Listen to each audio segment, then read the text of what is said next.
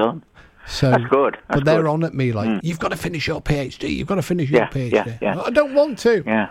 I like causing trouble too much. That I agree with.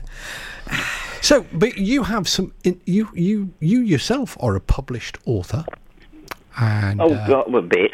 A bit. How many books are there, Richard? 12, 11, 12. 12. 13's just about to come out, which is another Derby. Derby, the Crossroads of History. I've been working for 4 years on Ghosts of Greater Manchester. But it's a mammoth task, that one, because it's so big, isn't it? Well, you travelled the country, didn't you, with Will? Literally doing ghosts of each county. Christ, ghosts of... I've done 37 counties. Mm-hmm. Including Pembrokeshire. On video. Including Pembrokeshire. To be honest with you, with the Wales ones, of course, I did Ghosts of North Wales and Ghosts of South Wales. Mm-hmm. And then when we went to Scotland, because there's not many people live in parts of Scotland, we just did a Ghost of Scotland. Can you blame them? And then and then a Ghost of Edinburgh. And 37 counties up to now. But I haven't done one for 10 years. Devon was the last one, unfortunately. Yeah, I get down. I moved down here, and we go out on my first week or two down here, and it was only. I mean, they were still showing the episodes of Most Haunted when I moved down, and God, yeah. I'm on the Tenby Ghost Walk. No, and I'm halfway round the Tenby Ghost Walk, and my daughter at the was with me. She was 11 at the time. Big fan of Richard. Yeah. Oh. And she was honestly a big fan of Richard. And we're halfway around this ghost walk, and I am determinedly not mentioning who I am. Yeah. Most Haunted or anything else. Completely incognito. Yeah, which is fair. Yeah. And Helen's dying to tell this lady all about her dad being on Most Haunted. Well, she's 11, fair enough. And the lady starts talking about Richard Felix and how he came down. Didn't know this. And I didn't know interviewed her and filmed her for one of his DVDs, which you can still buy. They're still available. We'll get the details shortly. At that precise moment, Kieran phones me. My phone ringtone is Ghostbusters. Oh, no. And I'm in this position. Everybody, the woman has to, because she's in the middle of telling a ghost story. My phone goes off. It's the Ghostbusters ringtone. The woman glares at me. The 20 people in the audience glare at me. Sorry, everybody. Sorry, yeah. And Helen blurts out, "Sorry, my dad's been on Most Haunted." Oh, what? Yeah, I'll bet. At which point, half of them then went, the penny dropped and recognised me. And the woman was reared herself up, was all haughty. "Well, I've been on it too, you know." Oh, dear. Oh, thanks awesome. for that. Yeah. Thanks for that. But, well. Anyway, back to the subject, because one of Richard's books, one of his most controversial books, Richard came up with, I think, one fantastic idea that's I don't think he realised at the time how good an idea it potentially was. But another idea he had was to try and solve the question of what is a ghost. Yeah. And you have a book. That's the whole thing, isn't it? You have a book with that title. I have a book called that, which I've redid. I don't have told you that because you see, I did it 12 years ago. Yeah, I remember the phone call. Saying, can you write something for the inside of it? Can you write something, please, about what a ghost is? When do you want it by, Richard? And Steve. Yesterday. Yeah, tomorrow, please. Yesterday. That was it. Yeah. Typical, isn't it? And so basically, I thought it was, it's about time someone tried to explain, the reality, of what a ghost is. And one of the first things I did was get as many credible people as possible to actually write me what they think a ghost is. And of course, obviously Steve had to be there, because in my humble opinion, Steve is the voice of reality, the credible side of ghost hunting, which so many aren't. I prefer the title. So, I've got a new title now for what I do. It's called Spoil Sport. spoil sport, yeah, absolutely. Have you spoiled some sport, especially at Kinnington Castle? Oh yeah. Oh, go on. Oh yeah. More stories. More stories. I mean, go on, tell us, I was just thinking, with these No. stories, though, I mean, where do you end? I mean, Yeah. there are just thousands of them. We did Mary King's Ghost Fest up in Edinburgh, and Richard had gone off to do, because we were all like contracted to do different sort of parts of the event. That's right. God, I've forgotten about that. And yes. then we all had to meet up in Greyfriars Kirkyard. Greyfriars, that's right. It's outside Haunted Mackenzie's tomb. Right. And Yeah. there was a group set up in one of the side tombs, and they had it was like a police identikit thing on a computer screen. What? Yeah, this group Yeah. reckoned that they had this technology that could identify faces in orbs, Right. like a police identikit picture, Yeah, no. and completely, like Yeah. Out there. so many adventures. And we'd all had quite a few, because we'd all been to the pub first. As you do. Oh, yeah, of course. And after. And in between. And in between. Yeah. So Richard and I had quite a few to drink, and we were merry and garrulous. Oh, I like that word. And Richard's got one group round him, and I've got a group round me, and he's entertaining his group. And That's right. Yeah, bloody hell. excuse me, Richard, what was that you said? Well, then this debate between Richard and I Yeah. starts. Yeah. And this group of people who were all waiting to go off and see the Mackenzie's tomb, I don't think they ever did. Because they then formed a circle around Richard and I, Oh, no. who were having this Off we really went. sort of in-depth to and fro about ghosts and what they are and what they represent. And I think you're right and you That's think right. you're wrong. And it was a Yeah. real, a pub, an alcohol-fueled Yeah. discussion. Yeah. But it was good. It was a good one. It was and a then good we one. retired And to the that's what pub to people finish want. Yeah, that's what they want. That's what Yeah. people want. And they don't get it very often. That's the trouble. So what is a ghost, Richard? So what is a ghost? Well, I mean, basically, you see, so obviously, me being the sort of person I am, I thought, well, the first thing I've got to explain is what the word means. Ghost. Yeah, that makes sense. And you ask anybody, come on, Ronaldo, what does the word ghost mean? What? Ghost. To most people, That's what to most people, it's been with spirits us. or somebody's passed over or what's left after them. The spirit and soul of a dead Yeah. person. Yeah, Yeah. Oxford English Dictionary, the disembodied spirit or soul of a dead person. No, absolutely not. But it can't be, Do because it. I know you've got ghost aeroplanes and ghost buses. Exactly, yeah. And trains. Yeah, exactly. But The basically, definition, there is the definite. All of the dictionary definitions of ghosts is wrong. Well, yeah.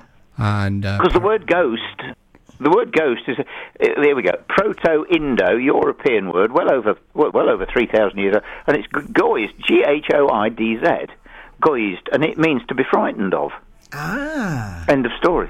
So- Goizd, and basically from that word came ghost. the Middle English word. Well, from that word came the Middle English word Gost, G-O-S-T, the Saxon Geist, the Flemish Geist, the Old English word Gast, and the they all modern mean Welsh the same word thing. goosed.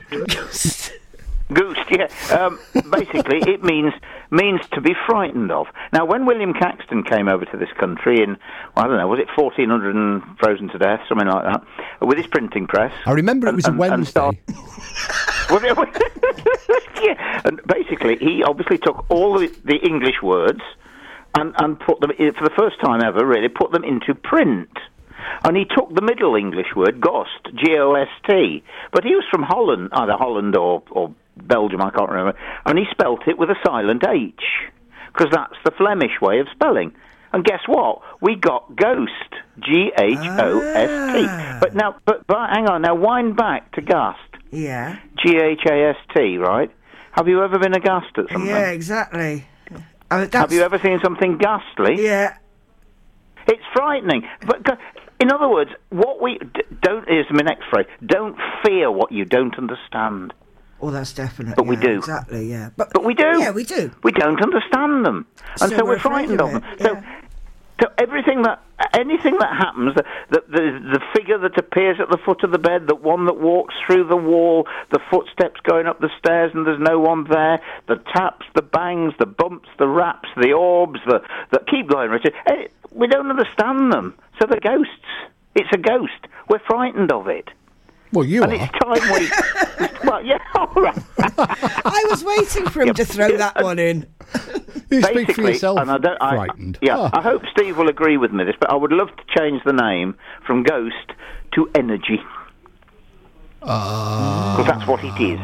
You know I can't agree with you because you know that we differ on the definition.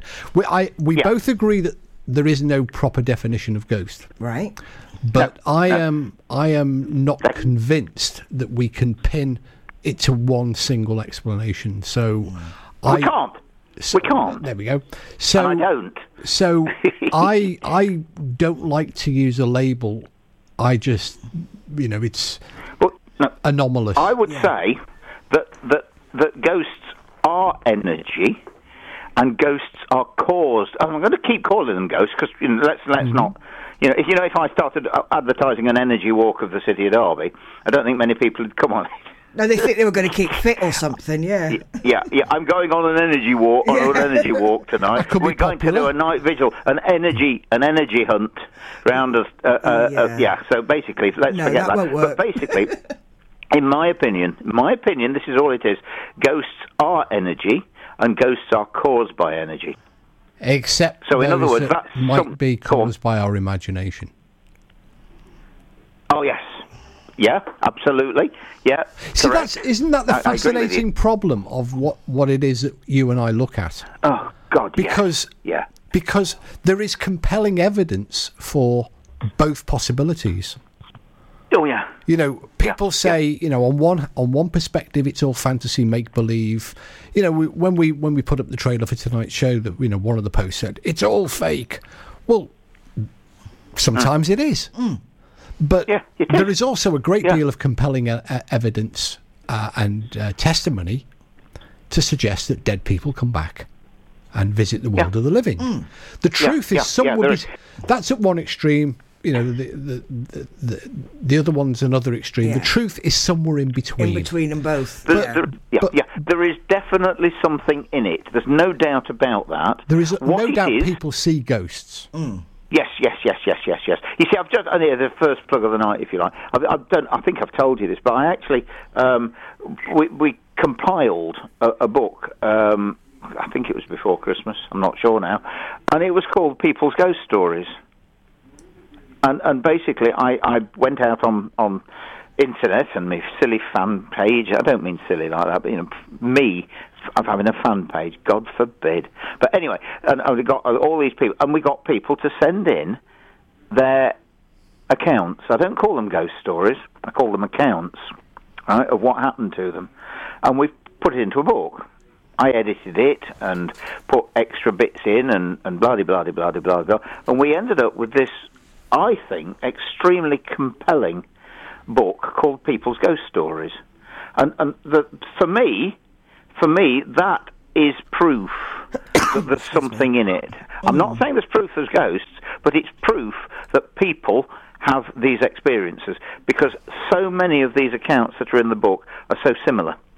And these people have never met each other. It's someone in Glasgow, it's someone in Portsmouth, it's someone in from London, it's someone from Derbyshire, blah, blah, blah. And the accounts that they're giving, they could have been listening to each other. And yet but they haven't, because they've never met each other. Yeah, so there's definitely you definitely believe there's something in it. It's not just people from Derby or people from Pembrokeshire sharing experiences. It's people from Japan, South America, North America, Australia, New Zealand, all sorts of stuff. It's people from everything. It's people from the Middle Ages. It's people from now. It's people from I'll wager that there were Stone Age men seeing ghosts. There have to be.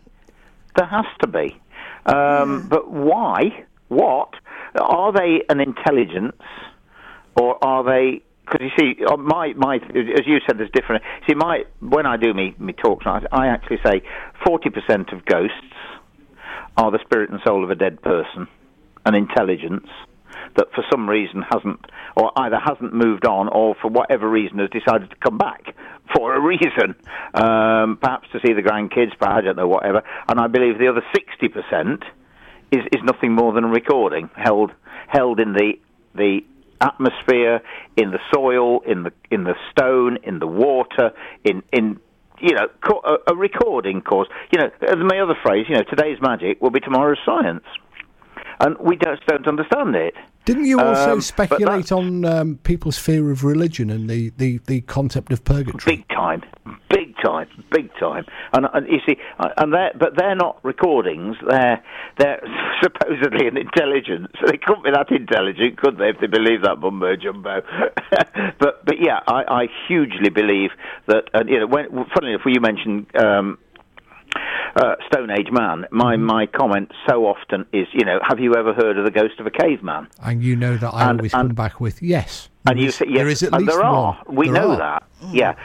There's no doubt about it, there are cavemen, but there's not many compared to, really and truly, it's when Calvinism came in big time, and Henry VIII took us over, and all of a sudden he pulled the safety net from underneath us, because there was no confessions anymore. And so all those that committed whatever they committed as a sinner were destined for one place and one place only, and that was hellfire and damnation, and burning in hell for how long? Eternity. God, for 10,000 degrees centigrade, with gnashing of teeth and ripping of flesh and all the terrors of Dante's Inferno. They believed all this stuff. Well, we've got the Welsh Assembly now. It's fairly similar. It's similar, isn't it? So basically, it's a case of, I know I ain't going to get in through the pearly gates. They're not going to let me in up there, because what I've done, I ain't going to burn in hell. I'll stop here, thanks. And that's a big reason why there are some ghosts, some, not all of them, but a lot, from that period, from Henry VIII's time onwards, really. Big time. And the church has a lot to answer for, an awful lot to answer for. God, it still has now. Fear of religion. Well, yeah. Fear of religion. Exactly what's happening. A God-fearing man. Well, it's exactly what's happening now, isn't it, in the Middle East, again. Religion tearing. Just because my Santa Claus has got a green coat and yours has got a red one. Well, because my imaginary Jesus is better than your imaginary Jesus. Yeah, I thought for one terrible minute you were about to say Santa isn't real. Oh, you better not say that. That would cause an argument. He's absolutely real. Listen to me. He comes down our chimney every 25th of this 24th, 25th of December. And mine. Yeah. And I always say, mince pies, carrots. While there's children, there'll always be a Santa Claus. Yes. And I'm one of them. I was going to say, does that include me as well? Yeah, absolutely. How can there not be a Father Christmas? There can't not be a Father Christmas. There has to be a Father Christmas. There is. Not so sure about the tooth fairy. Well, I don't know. She said or the Easter Bunny. No, I'm not. I'm not sure I'm about a bit sceptical when it comes to the Easter Bunny and the tooth fairy. Yeah, me too. Yeah. I don't know. She's taken most of mine. Hey, Richard, talking about fairies, because down here in West Wales we're inundated with the bloody things. This is like fairy central, but you've spent time on the Isle of Man, haven't you? You went over to. I was about to say, never mind that. What about the Isle of Man? Well, hello to the fairies every time you go over the bridge. Oh God, you have to do it. I was going to ask you, because I forgot last time we were talking, which is, did you ever collect Jeff? No. He's still. I was thinking about him this morning, funnily enough. Yeah. No, he's still. It's ever so funny, because I don't know why, I always refer to it as Geff. Well, even the mongoose itself. It's Geff, and I don't know whether I even on the DVD, because it was a belting DVD, that was. It really was. Well, the mongoose says his name is Jeff. Okay, can we? The mongoose actually says it. We'll explain in a minute. Oh, good, because I am now lost. The mongoose says his name is Jeff. Does he say Jeff? Yeah, with his little squeaky voice. But he actually writes it as G-E-F-F, which is anyway. one F. I always refer to it as Jeff. But what a story! What a story! Do you want to tell it? Do you want to quickly run through it? Because you went over to the island. You went to Cashin's Gap. I went up to the spot. I went to the site of the house and everything. Well, you're the storyteller. You are way better a storyteller than I am. Well, it's a long time, and I'm not cited. Basically, there was this young lady, and I've even forgotten her name now. They lived in the most what was it? Voirie. I can't remember her name. Voirie. Actually, I almost got to meet her, and she died 3 months before I found out where she lived and where she was, unfortunately. She was a young girl, the same old story again, a young girl, lived with mum and dad in this remote, and I do mean remote, place in the hills in the Isle of Man. And for some ridiculous reason, they had this mongoose that lived somewhere in the attics or the roof space and various places of the house, and it used to talk to her in a squeaky voice, But and this is real. Well, I say real, but I mean, but the thing is that Harry Price, the renowned, the first Carl Beatty. You're being a bit disingenuous to Price there, aren't you? Yeah, a bit. Went over with another, I can't remember who, went over to investigate big time, spent a long time at the house, and wrote a book. What was it called? Jeff the Talking Mongoose, or Guess the Talking Mongoose? The book is called The Haunting of Cashin's Gap.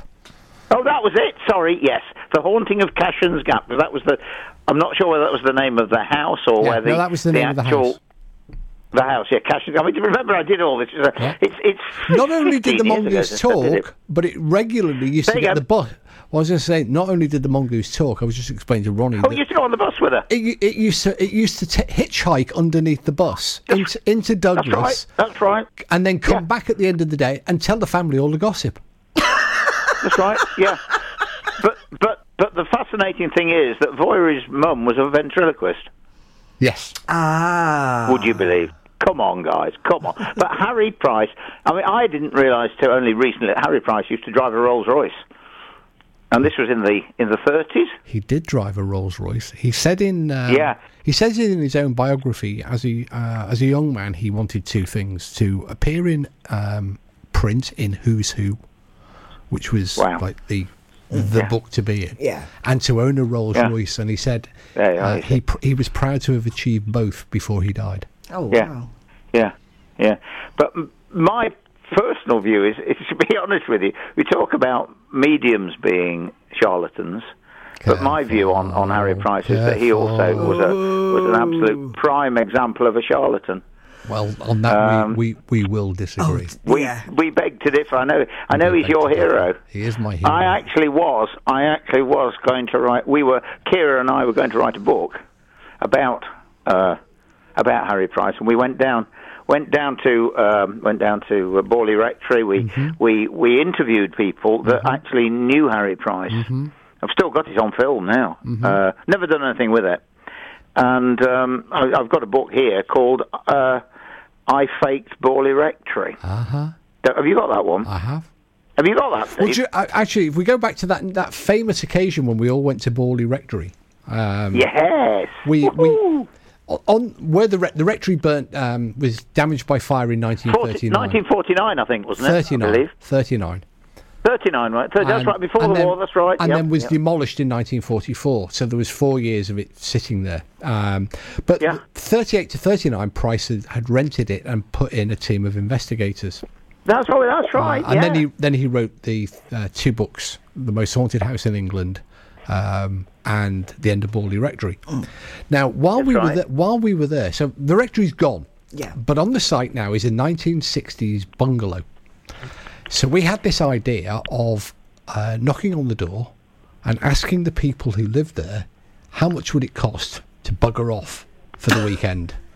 Fair enough. We'll pay you to bugger off and give us your house for the weekend. Yeah. And they did. And it cost a huge amount of money. Can you imagine? I think it was $2,000. I think I paid him 2,000 quid. It was a lot of. It was a lot of money. It was a lot of money. We paid a lot of money for that. Anyway, now, we're there the 28th of July. Now, you're going to have to look up the Borley Rectory, the most haunted house. The day the nun walks. But the 28th of July is supposedly the day when the ghost of the nun is seen walking the Nun's Walk, which traverses the garden of the rectory, where this bungalow is. So we're camped out. Unfortunately, on the 28th of July, Borley, which is the world's smallest hamlet in Suffolk. Is it Essex or Suffolk? It's on the border between the two. It is literally on the border. Yeah. It's in Essex, but it's nearly in Suffolk because the other side of the river is Sudbury. So we're in this world's smallest hamlet, and on the 28th of July, every spook hunter, weirdo, wacko, and paranormal enthusiast heads to Borley, or used to, and this small hamlet, people are just sick to death of it, and the local constabulary are deployed, and roadblocks and the road signs are saying, the little street village sign says Borley, that keeps disappearing. So we've got teams of investigators between the Nun's Walk, which is in the back garden of the bungalow, and Borley Church, which is on the other side of the road, and we're taking it in shifts to go back and forth. And there are, occasionally some of them get past the police and into the village. And on this one occasion, now this was bang on while Series 6 was being aired. That's right. It was literally on the television, I think, the night before. We're there. And we're stood in the front garden. Now, my advantage was they hadn't yet aired the show properly. So there was still only the 4th programme in. I didn't appear till the 5th programme. Right. So we're stood in the front garden of the bungalow of Borley Rectory. Richard, Kieran. Literally on the site of the dining room of Borley Rectory, wasn't it? Richard, Kieran and myself. And walking up the lane towards us is 3 ghost hunter, paranormal enthusiasts wearing most haunted T-shirts. At that moment, do you remember why you and Kieran ended up behind the wall? At that moment, I realised we were done for because we'd had to be sneaking around the village. All we didn't want to raise people's. All the people from Most Haunted are in the village. Blah blah blah. So I just physically pushed Richard and Kieran down behind the wall. That's right, yeah. These three people came up and go, all right. What are you doing? We're just having a look. What are you doing? Oh, I live here. All right, okay. And then they shambled off. Nightmare. Luckily. And we came back with some Borley Rectory too, didn't we? We did. I've lost mine. Oh, you're joking. Well, I've still got mine. Yeah, the brick. Kieran sold his. Yeah. He put his on eBay. Really? He put his on eBay. No. Well, how much did you get for it? I have no idea, but I kept mine. Well, at least I lost mine. Well, I took it somewhere and forgot to bring it back. It's pretty typical of me. The guy who owns the bungalow, he's building... George was building a conservatory, so he'd got the earthworks and the trenching for the conservatory foundations. That's right, yeah. And we had plans and maps and aerial photographs showing the rectory overlaid on modern maps. Yeah. And he'd hit a line of bricks. And we realised that these bricks were just below, they were ground level, so they were just below the window level of the rectory, underneath what was the epicentre of the haunting, the Blue Room. So we said to George, can we have a brick each? And he went, yeah, it's only bricks. Only bricks. So we took them to, a few weeks later, we took them to, these people that know about bricks. Yeah. No, there are genuinely people out there that know about bricks. And we said to them, what's this? Oh, yeah, it's a Victorian, mid-Victorian 1860s Essex red brick. Yeah, oh, right. So it was definitely bought from the rectory building. But I'm just... And I lost it. I lost it. We could be here till mid... I know. If I remember rightly, you only got half a brick. I can't remember, but just out of interest, while I'm just sat here, I've got here a book that I actually brought back with me. I don't know how I got it from Borley. It's called Haunted Borley by A.C. Henning. Yes, I know how you got it. You got it from the bookshop in Sudbury. I probably. And, do you remember the young lad that? Do you remember the young lad that came up in the? Yes. I also evening? bought the first edition of The Most Haunted House in Britain. You did, but do you remember what he 65 brought? quid. Do you remember what he brought up to show us? Oh God, yes, of course. Harry Price's. I don't remember what. Harry Price's own copy. That's of... right. I remember that. Did you buy it? Did you get them? Well, he came along, didn't he? And he showed it us, and then we were all like, "Oh my!" Because this was Harry Price's own hand annotated personal copy. That's right. Yeah. Well, about 3 years later, out the blue, I get a call. I remember how you were drooling over that book. Are you interested? Am I interested? So it's been mine ever since. Oh, excellent. So anyway, I'm just interested because I've just found inside it. This is signed by, I don't know, L. Sewell, San Michel, the Priory, Borley. I just wondered who they were. L. Sewell, S-E-W. The Priory is the building that backs onto the church. Oh, right. So it's, the building with must be worth a bit, that must. The white building with the CCTV camera on it that overlooks the back of the churchyard. That's the Priory. Interesting. So, absolutely. Wow. Must be worth 10 quid. So what's the name? No, it's not. I mean, an unsigned version of Henning's book is 70 or 80 quid. Oh, really? Oh, yeah. Oh, well. Oh, absolutely. Oh, well, that's all right. Good. Glad I bought it. I've still got the other one. Anyway, because we're rapidly running out of time here. And it's not. We'll have to do it again. I know. Because there's plenty more. You know that. We haven't covered half of what you were going to cover. We haven't covered 1% of what we could cover. No, I know. No. We'll definitely get you back. It's been good. But it's been good. Let's. Where can people, if they want to find out more about Professor books and what you've what's been going up on? To. Yeah. Yeah, the shop. Yeah, richardfelix.co.uk. So easy. And Derby Jail? Richard Felix, that's my website. richardfelix.co.uk. The shop's on it, all the stuff's there, the DVDs, books. What about if they want to go to Derby? To Derby Jail? Want to go to Derby? Well, again, richardfelix.co.uk, or just put in Derby Ghost Walks. It comes up with my website. Has Derby Jail still got the live webcam? No, just having some new ones put in. We were burgled badly. Oh. And they came in and they smashed and took out all the cameras before they robbed us blind. Talk about spirits behind the bar. They stole the whole bar, everything in the bar. God. But we'd got Derby Police Museum in there at the time.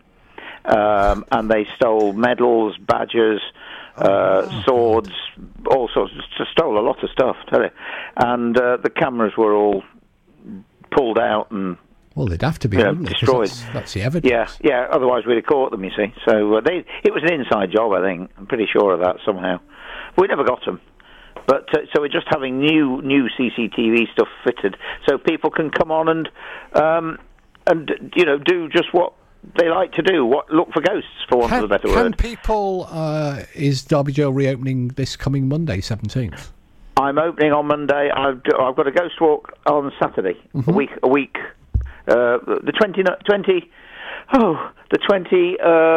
something, I don't know what date, I can't remember. 22nd is the first Derby Jail Ghost Walk, and then Derby Jail's is open every Saturday from 11:30 till 4:30. And I know from experience, if you're in and around Derby, go there. It's a good place to visit.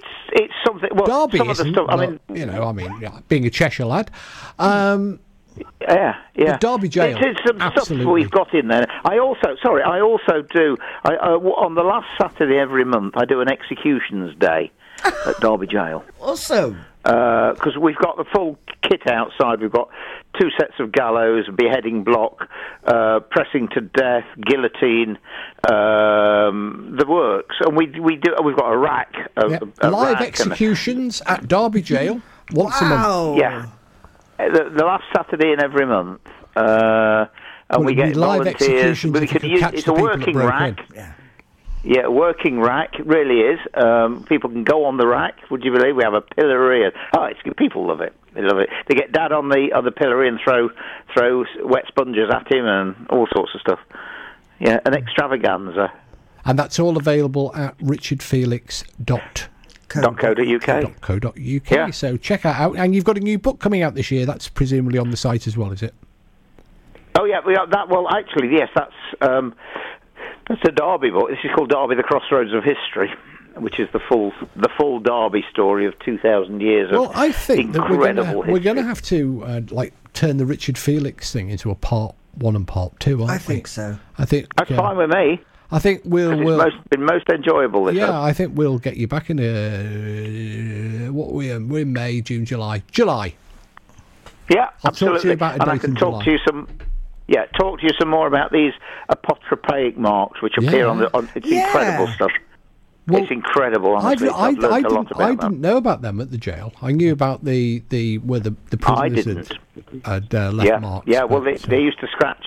They put their names on, but there's loads and loads on. And, wow. I won't go into detail now, but basically, I had a guy came a few months ago that had heard of a place called Creswell Crags in Derbyshire. Yeah.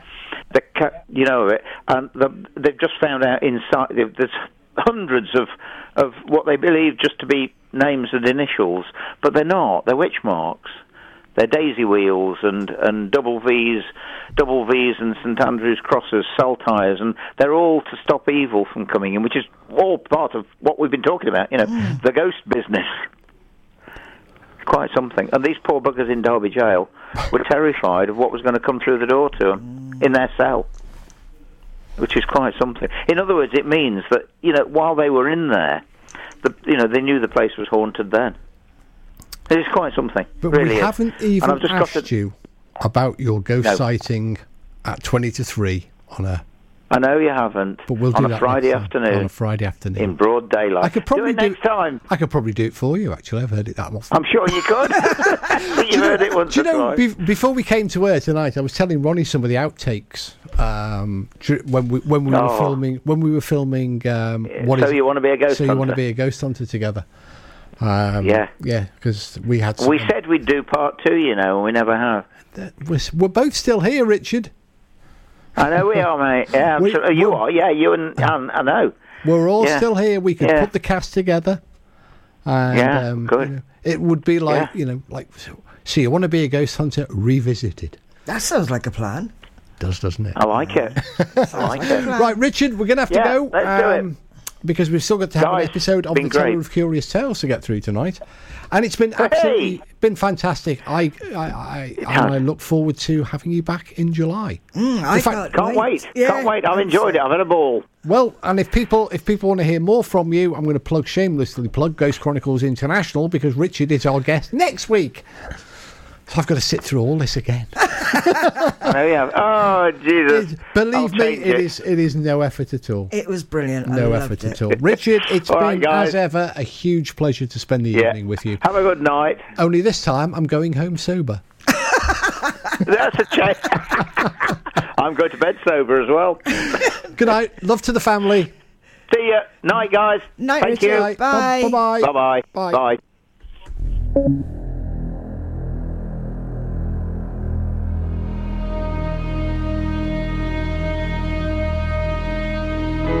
Tonight, I, the teller of curious tales, open my book once again and bring you strange and unusual stories, true stories, stranger than any fiction ever written. Listen to the teller of curious tales.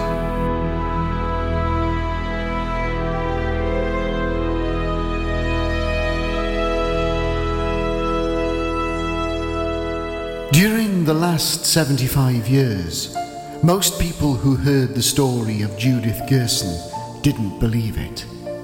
And these unbelievers have spent thousands of dollars investigating it, only to be convinced that everything you are about to hear really happened. It started in Warsaw, Poland in the year 1800, when the Countess of Sartorin bore her husband another daughter, making a total of 4. Despairing of ever having a son to bear the title, she took advantage of her husband's absence in Russia and sent for the head of a poor but fine old family, Jaromir Ubrik. Jaromir's wife had just died the day before while giving birth to a son. The Countess offered him 10,000 florins for an exchange of children, to which he consented. Next morning, he delivered his little boy to the Countess's castle and started home with her baby girl and the 10,000 florin. On his way, he stopped at a tavern and started spending the money. He spent the day getting drunk, and late that night staggered home without the baby. The following morning, he returned to the tavern only to find that someone else had claimed the child and taken it away. No one knew where. A week later, the Countess came to see her little girl and was so shocked at Ubrick's story she threatened to denounce him to the police and made him feel so ashamed that he swore he would spend the rest of his life in finding the little girl. The Countess got him an appointment with the secret police, and Ubrick started on what was to be practically his life's work, namely finding the Countess's stolen baby. Soon after, the innkeeper lay on his deathbed. He sent for Ubrick. His conscience was bothering him. Before he died, he confessed to giving the child to Aaron Kronberger, a German. Ubrick went to Germany and after several years of searching found Kronberger, who confessed to the kidnapping and was dragged back to Warsaw. Here, in order to avoid the punishment, Kronberger offered to take Ubrick to the child. Their trail led to the ancient city of Kiev and a Jewish family named Gerson. They were respectable people, elderly and childless. Fearing a lonely old age, they had bought the child from Kronberger, but they no longer had her. She had been stolen by gypsies. Satisfied that the story was true, Ubrick started on his last long hunt. For 15 years he trailed wandering gypsies through Russia, Austria, Hungary, Germany and the Balkan states, but without success. Gypsies became an obsession with him. When he heard of a camp, he had to investigate. While home in Warsaw on a short visit, he heard of a small tribe who had settled for the winter in a village short distance from the city. And here, after 18 years of almost constant search, and not a half-hour's ride from his starting point, he found her. Through a birthmark, a tiny gold cross, and her indisputable resemblance to her father, the Count, she was accepted into the Sartorin family and christened Elka Sartorin. And oh yes, the happy ending. She married the boy who was substituted for her in the cradle.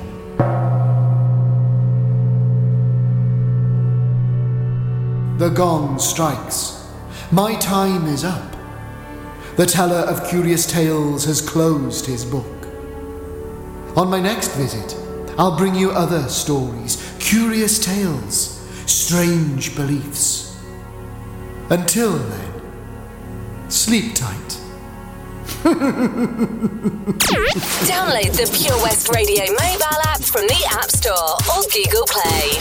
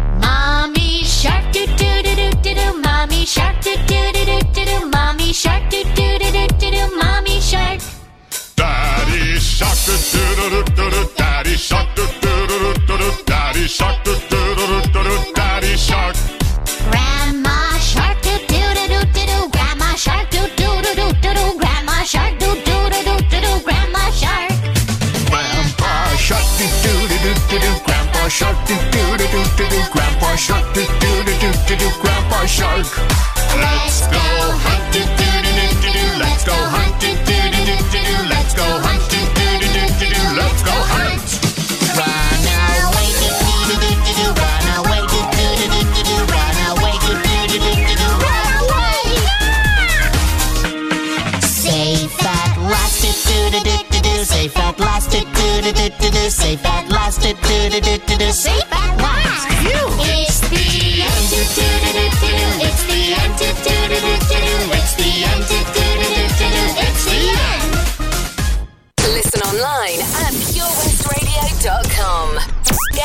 to Pure West Radio.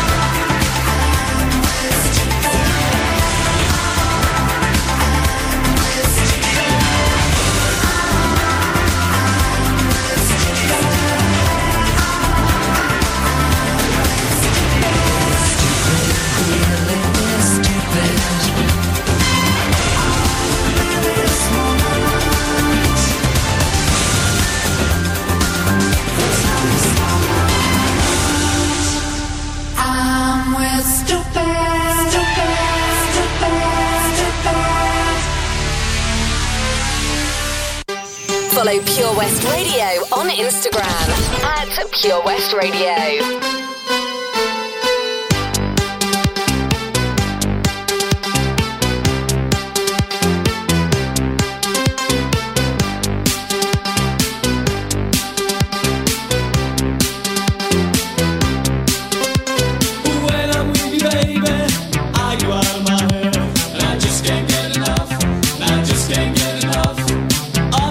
You do to me and everything you said.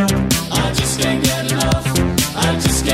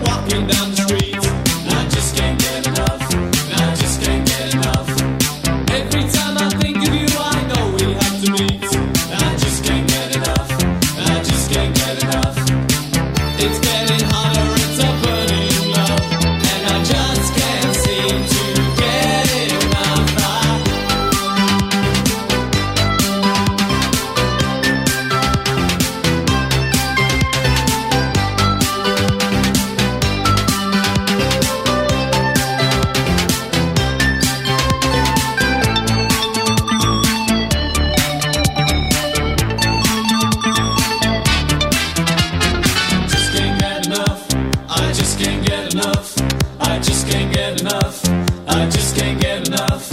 I just can't get enough. I just can't get enough. I just can't get enough. I just can't get enough.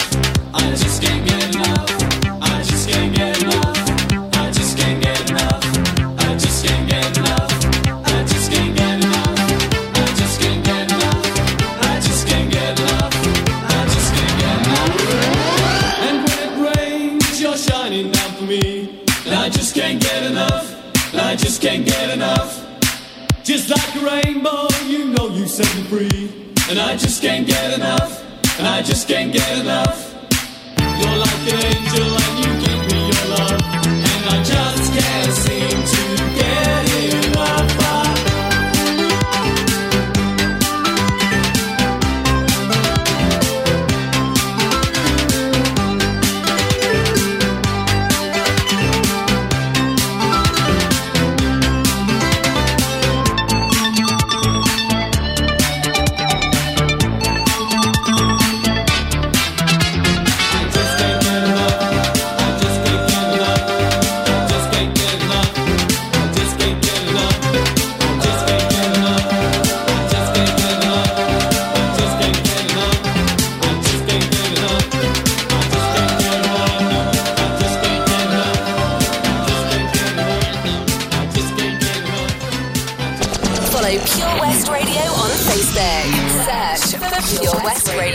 I like to play it. No diggity, no doubt. Play on, play it. Play on, play it. Yo, Dre, drop the verse. It's going down, fade to Black Street. The homies got at me, collab creations. Bump like agony, no doubt. I put it down, never slouch. As long as my credit can vouch, a dog couldn't catch me. Say out. Tell me who could stop with Dre making moves, attracting honeys like a magnet, giving them orgasms with my mellow accent. Still moving this flavor with the homies Black Street and Teddy, the original rough shakers. Shutting it down, good lord. Baby got them open all over town. Strictly bitch, you don't play around. Cover much grounds, got game by the pound. Getting paid is a forte, each and every day. True play away. I can't get her out of my mind. Wow. I think about the girl all the time. Wow, wow. East side to the west side, pushing fat rides, it's no surprise. She got tricks in the stash, stacking up the cash, fast when it comes to the gas. By no means average, it's on when she's got to have it. Baby, you're a perfect 10, I wanna get in, can I get down so I can win? I like the way you work it, no diggity, I got to bag it up, bag it up. I like the way you work it, no diggity, I got to bag it up, bag it up, girl. I like the way you work it, no diggity, I got to bag it up, bag it up. I like the way you work it, no diggity, I got to bag it up. She's got class and style, street knowledge by the pound. Baby never act wild, very low key on the profile. Catching feelings is a no. Let me tell you how it goes. Curves the word, spins the verb. Lovers hit curves so freak what you heard. Rolling with the fatness, you don't even know what the half is. You got to pay to play, just for shorty bang bang to look your way. I like the way you work it, trump tight all day, every day. You're blowing my mind, maybe in time, baby, I can get you in my ride. I like the way you work it, no diggity, I got to bag it up, bag it up. I like the way you work it, no diggity, I got to bag it up. I like the way you work it, no diggity, I got to bag it up, bag it up, babe. I like the way you work it, no diggity, I got to bag it up. Hey yo, hey yo, hey yo, hey yo, hey yo, that girl looks good. Hey yo, hey yo, hey yo, hey yo, play on, play on, play on. Hey yo, hey yo, hey yo, hey yo, you're my kind of girl. Hey yo, hey yo, hey yo, hey yo, hey yo. Cause that's my peeps and we rows deep, flying first class from New York City to Blackstreet. What you know about me? Now don't thing. Cartier wooded frame sported by my shorty.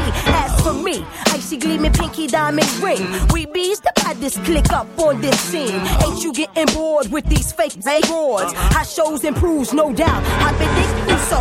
Please excuse if I come across rude. That's just me, and that's how a player's got to be. Stay kicking game with a capital G. Ask the peoples on my block, I'm as real as can be. Word is born. Faking moves never been my thing. So Teddy, pass the word to your Chauncey. I'll be sending a call, let's say around 3:30. Queen Pen and Black Shoes. I like the way you work it.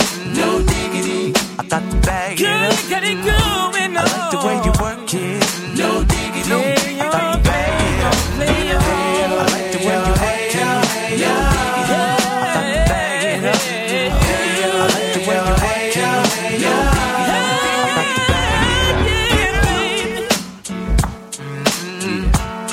Blackstreet Productions. We out, ride. We out. Strumming my pain with his fingers, singing my life with his words,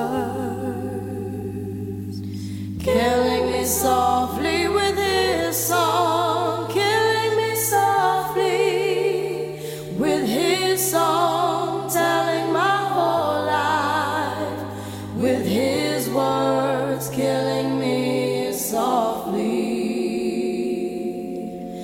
with his song.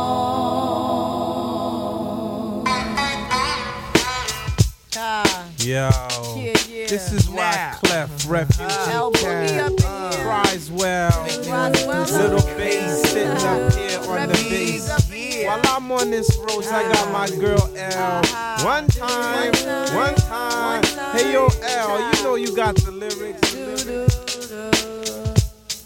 I heard he sang a good song. I heard he had a style.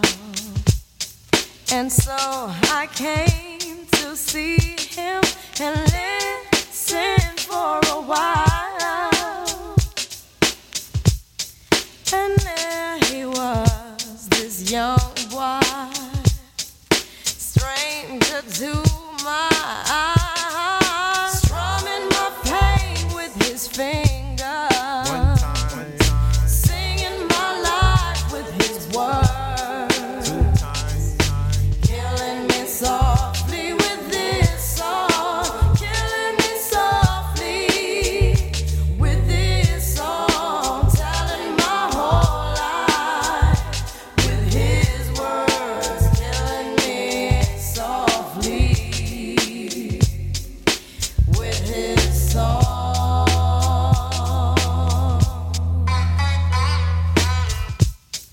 I felt all flushed with fever, embarrassed by the crowd.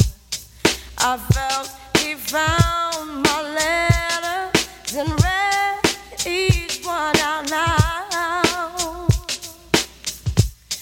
I prayed that he would finish, but he just kept right on, strumming my pain with his fingers. Follow Pure West Radio on Twitter at Pure West Radio. Download the Pure West Radio mobile app from the App Store or Google Play. Listen live at purewestradio.com. 9:05 in the evening, I'm all up in my feelings. So calling your phone cause I can't get enough. And I got work in the morning, early in the morning. But who needs sleep when we're loving it up? Oh, and why